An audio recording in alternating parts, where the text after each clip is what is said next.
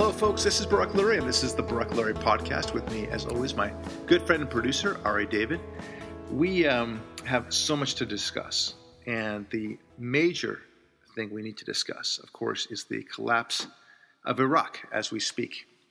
On my Sunday show, I talked a lot about how there are just so many scandals going on, so many horrific things happening, that it's difficult for us as people who are doing podcasts, for example, to just keep up with this guy. I can't type that fast. We have to be on the air 24 hours a day. That's right. To keep up with this guy. And now we look at the news. Oh, here's another thing we need to talk about as we're talking about the show. Right. So it makes it very disjointed for the podcast, because as we're talking about Iraq, boom, here comes another thing. Anyway, but we will try to limit it to Iraq for today.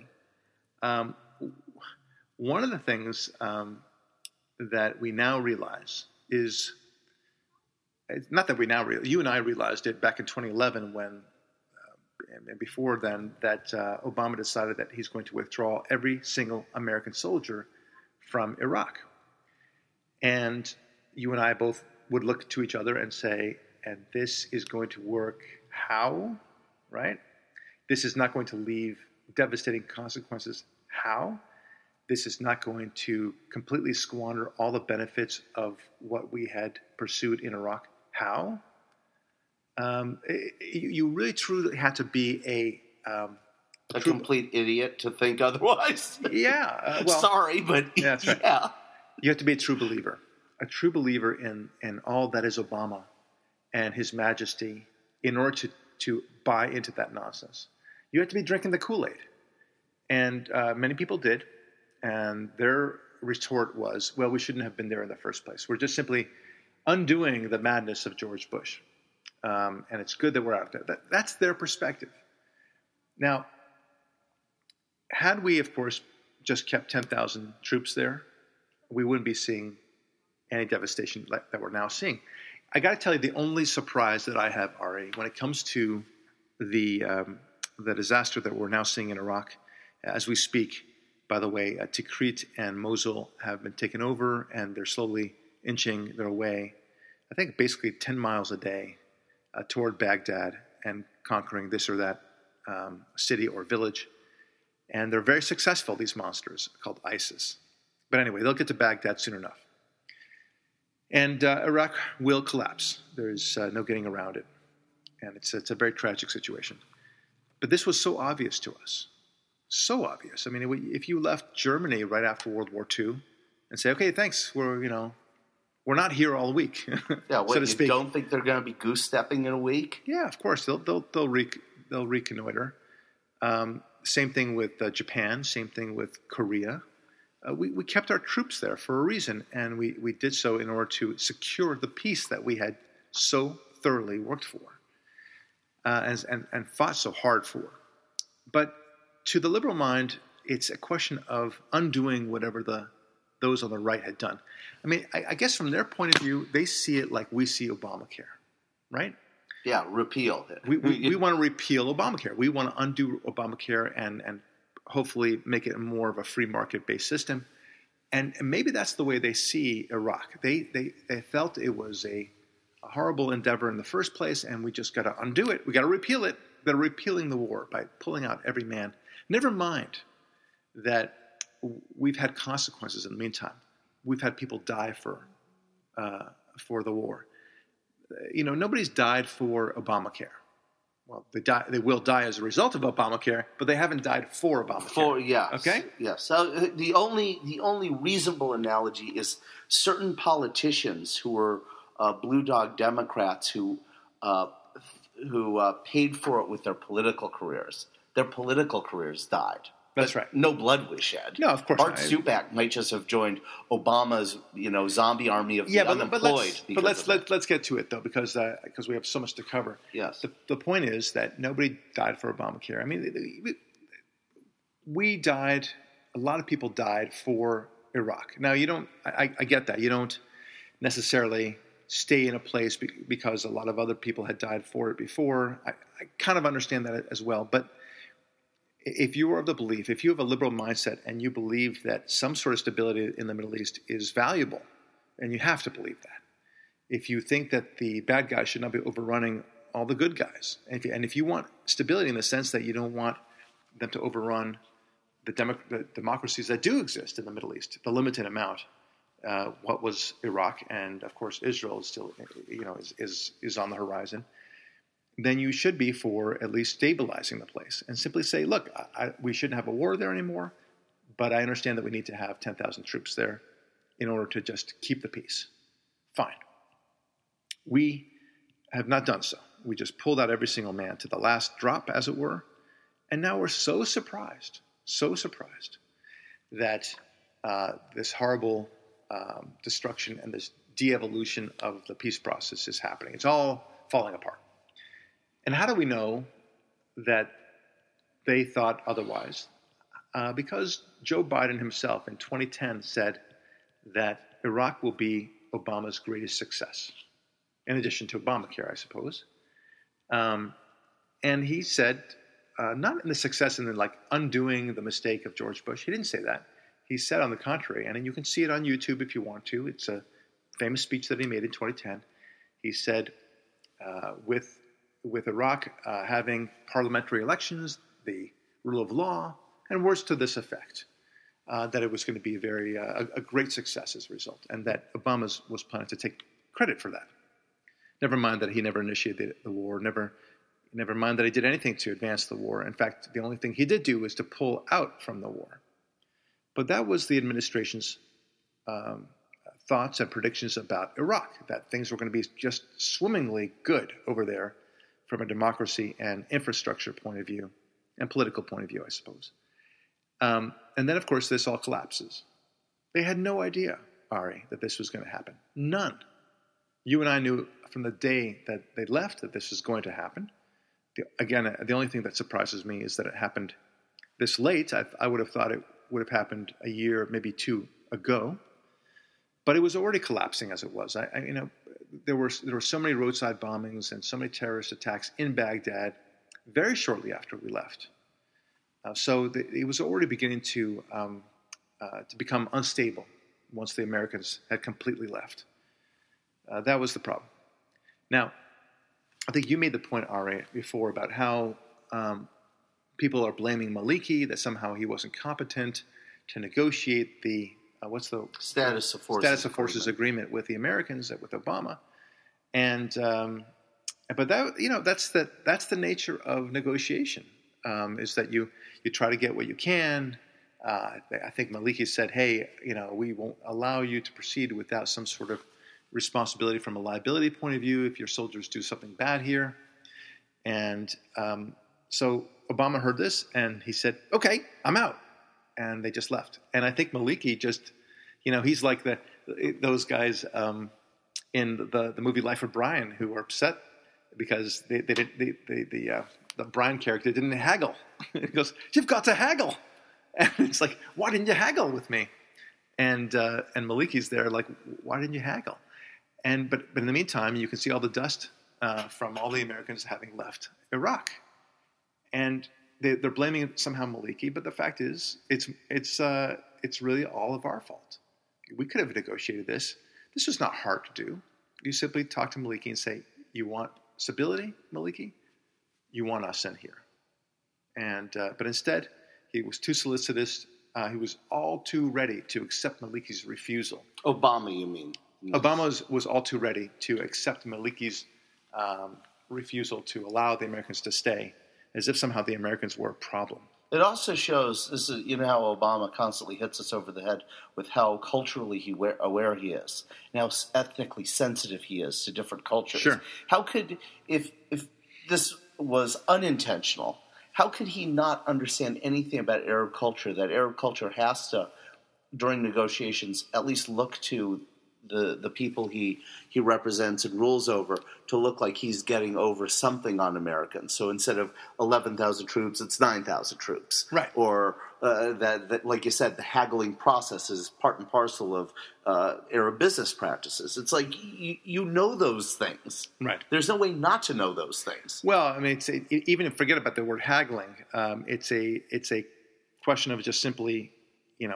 seeing if you can reach a deal, but it should go without saying that you have to have at least 10,000 men to support the country's infrastructure. It was so basic that they could have agreed to almost anything. He just didn't care hard enough. That's the point. Whether he acknowledged the culture or anything, that didn't matter to him. It would have been true with any bargaining position, whether it was even with Canada. He would if Canada refused to give him something that he in fact didn't really want at all, secretly, then you could say that's not haggling there either. Yeah, XL oil pipeline. Right. Or I'll give you a very simple legal example. I can settle all my cases. I can settle them right now. Every single one. I've got about 40 active cases right now. And for that matter, any cases that come in, I can settle them instantly. And if I'm the plaintiff, I can settle each one of them for $10. Okay? That's easy. And if I'm the defendant, I can settle them by paying them a lot of money. $1 million. $1 million that they're asking for, yeah. whatever it might be. And agree to whatever. I've settled the cases. But it means I haven't worked hard. I haven't figured out the best path for a really good result for my client. And that's the way Obama is. He's, whether it's understanding Arab culture or understanding anything else, he just doesn't care. What you just said is so brilliant because it was a perfect paraphrase of Ronald Reagan in 1964, where he said that if all you want is peace, you can have it the second. Right. Surrender. Yeah, that's right. Surrender, and peace is yours. But you'll have to live under the terms of the surrender. Right. In chains, on your knees, with bullets in the back of your head if you do what your overseer doesn't want. But there's your peace. Yep. Just don't fight. Just don't fight. And that's the way it is. He obviously had no interest in having the American troops there. So what did he do? He had to play the game because he's the commander-in-chief after all. So he had to say, "Oh gosh, well, if you don't want us here, who am I to impose upon you, Mr. Maliki?" So anyway, I mean, you and I were making offline the joke about how he's like Kramer from Seinfeld in that famous episode where Kramer is suing some sort of coffee company for the coffee being too hot, and then when they offer him, "How about if we give you free coffee for the rest of your life?" And his attorney, the guy who looks like Cochran, right, is about to say no. That's outrageous, and instead Kramer jumps up and said, "Deal," with that kind of funny, quick arm gestures that he has. And you can see the lawyer just slapping his forehead saying, "Man, what are you doing?" Anyway, so that's the way it is with Obama and the Maliki situation. Look, we are dealing with tremendous evil out there with this ISIS group. They are hell-bent on destruction. I don't know if you saw the news, but we're going to hear more and more of this. I just saw it when I was at lunch and watching Fox News. They were saying, these ISIS men are coming in, and what we're about to show you is going to be very disturbing. And they warn you ahead of time. And I knew what they were going to show me, so I didn't even bother. I can't handle some things that they show on TV. Fortunately, it wasn't the actual beheadings, but I know that that's happening too. But you're going to hear that more and more often. Please be advised that what you're about to see is very disturbing. That's what you're going to hear. And it scares me to death. And then it scares me, of course, not only for the people of Iraq who have fought so hard for freedom, who've hoped so much for freedom all this time, only to have it squandered away and maybe given to bad guys who are maybe even worse than Saddam Hussein was. And for what reason? For what? So that the liberals can now say, "We told you so." Is that right? My dear liberal friends, if you are out there listening, and if you support the withdrawal of the troops from Iraq as you did in 2011, as many liberals did, not all of you, but as many of you did, then let me make this very clear to you. You have blood on your hands. If you think that doing this was a good thing, how are you going to feel when you see these ISIS terrorists coming in and slaughtering and butchering people on a scale far worse than anything could have been imagined under Saddam Hussein, and then attacking and going further toward west and south into Saudi Arabia, into Syria and into Israel even. How are you going to feel then? Are you going to say, well, that's the way it is, that's the way it would have been anyway? I don't think so. What if you knew that 10,000 men could have stopped all that, or at least had a fighting chance to do so? And I think they would. You are no different, my friend, than saying that we shouldn't have helped that old lady in the street who was, let's say, suffering from a heart attack, and then you pull her because you want to bring her into your car and take her to the hospital because it's a deserted road or whatever. And then you decide, I don't feel like it anymore. She's a little bit heavier than she looked. And you just kind of leave her in the middle of the road. And what happens, Ari? What happens when you leave her in the middle of the road? She dies. Because a car runs her over. And the whole point is, at the Good Samaritan rule is once you start, you got to finish. Okay? And you got to at least be able to bring her to the appropriate care. You cannot leave her in a worse situation than she was before. Well, so many liberals don't seem to have a problem with that. They'll be fine with us having done what we did in Iraq and then leaving her, as it were, in the middle of the road, only to be slaughtered by some very bad guys. No, once we took on the cudgel to go fight the bad guys, we need to finish the job. And finishing the job in this case, as it was at the end of World War II, at the end of the Korean War, and what should have been the end of the Vietnam War, was to support the good guys and leave a good contingent of 10,000 men to secure the peace. We didn't do that. And now we're surprised. Terribly surprised. Folks, I want to talk about the nature of evil and understand the nature of evil because so much of it is now happening in the Middle East, and it just seems to me that people just want to turn a blind eye to what they see in the Middle East. Recently, we had the capture of 3 young boys in the from Israel. You mean kidnapping, not capture. That's right. They were kidnapped. They were apparently hitchhiking, and they were kidnapped by some bad guys. And they were stolen away into some place near Hebron, and God knows where they are now. Fortunately, IDF, the Israeli Defense Force, is now doing a full-on scale hunt for these boys, but God knows what they've done to them. Send your prayers out to them. But evil is everywhere in the Middle East. It's everywhere in the world, that's for sure, but it seems to have a very good representation in the Middle East. And what does Mahmoud Abbas say about the 3 boys who were captured, or kidnapped? He says, well, that's not the greatest thing, but we are going to continue to our policy of kidnapping soldiers for purposes of securing the freedom of our Palestinian brothers in Israeli jails who are wrongly incarcerated there. So he pays lip service to the idea that maybe we shouldn't be kidnapping younger boys like these, but it's for a good cause. Now, I want to talk about the nature of evil, because here is Mahmoud Abbas, and he is well-dressed. I mean, when you compare him to Arafat with that crazy... The keffiyeh on his head. Or the sunglasses and the military fatigues. Yeah, the military fatigues and the half-shaved beard, which is never quite fully shaved, and he looks like a really bad guy. And he was a bad guy. But Abbas is really no different in terms of his evil. But he dresses well. He's somewhat clean-cut. He went to the Saul Alinsky school. Don't look like a radical. That's right. And my point is, as I said in the show, is that the devil will always wear a tie. Remember that, folks. Every time you're dealing with people who sound great, who seem nice, seem very pleasant, you may very well be dealing with the devil.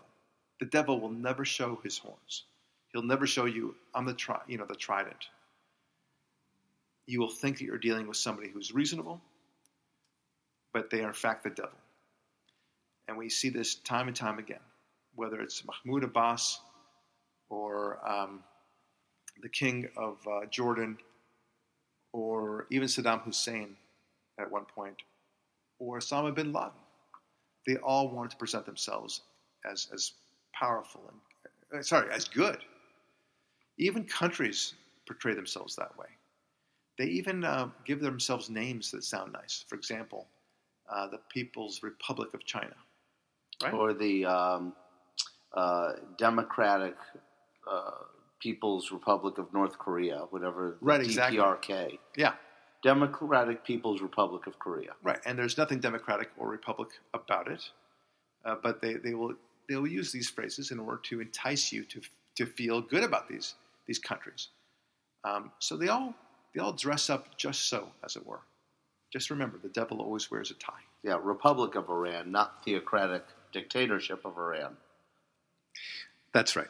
It's we are, and even to some extent, Rouhani, the new president of Iran, who replaced Ahmadinejad.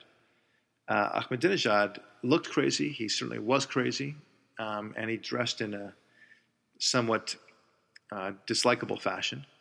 But Rouhani, he's the moderate one, supposedly. But he's doing the stuff that Ahmadinejad would be glad to do as well, and he's advancing the same evil programs and has the same evil agenda. He just looks nicer. And evil will always take one step further to looking nicer and being more presentable. The Palestinian cause does this very well, right? I mean, they send out spokespeople who speak very moderately and they speak with quiet tones to suggest that they are victims in much the same way as Gandhi or anyone else that is suffering under the yoke of the terrible Israelis. This is what they do. So it's not obvious. I wish it were obvious. But too often people look at people's eyes and say, and even Bush got fooled with Putin, remember? He said, I've looked into his eyes and I saw a good man, or something like that. We know Putin is power hungry. We know that he has his own agenda. But he wore a tie, as it were. And that's what we have to deal with. Well, anyway, I could talk about this particular issue all day long. But the devil always does wear a tie. Folks, I hope you enjoy this podcast. Pray with me for those 3 Israeli boys, and pray for us all when it comes to what is happening in Iraq. We just hope that maybe we can have another podcast and surprise us all by saying that everything turned around somehow, but I fear not. I fear not. This is Barak Lurie. This has been the Barak Lurie Podcast. We'll talk to you next time.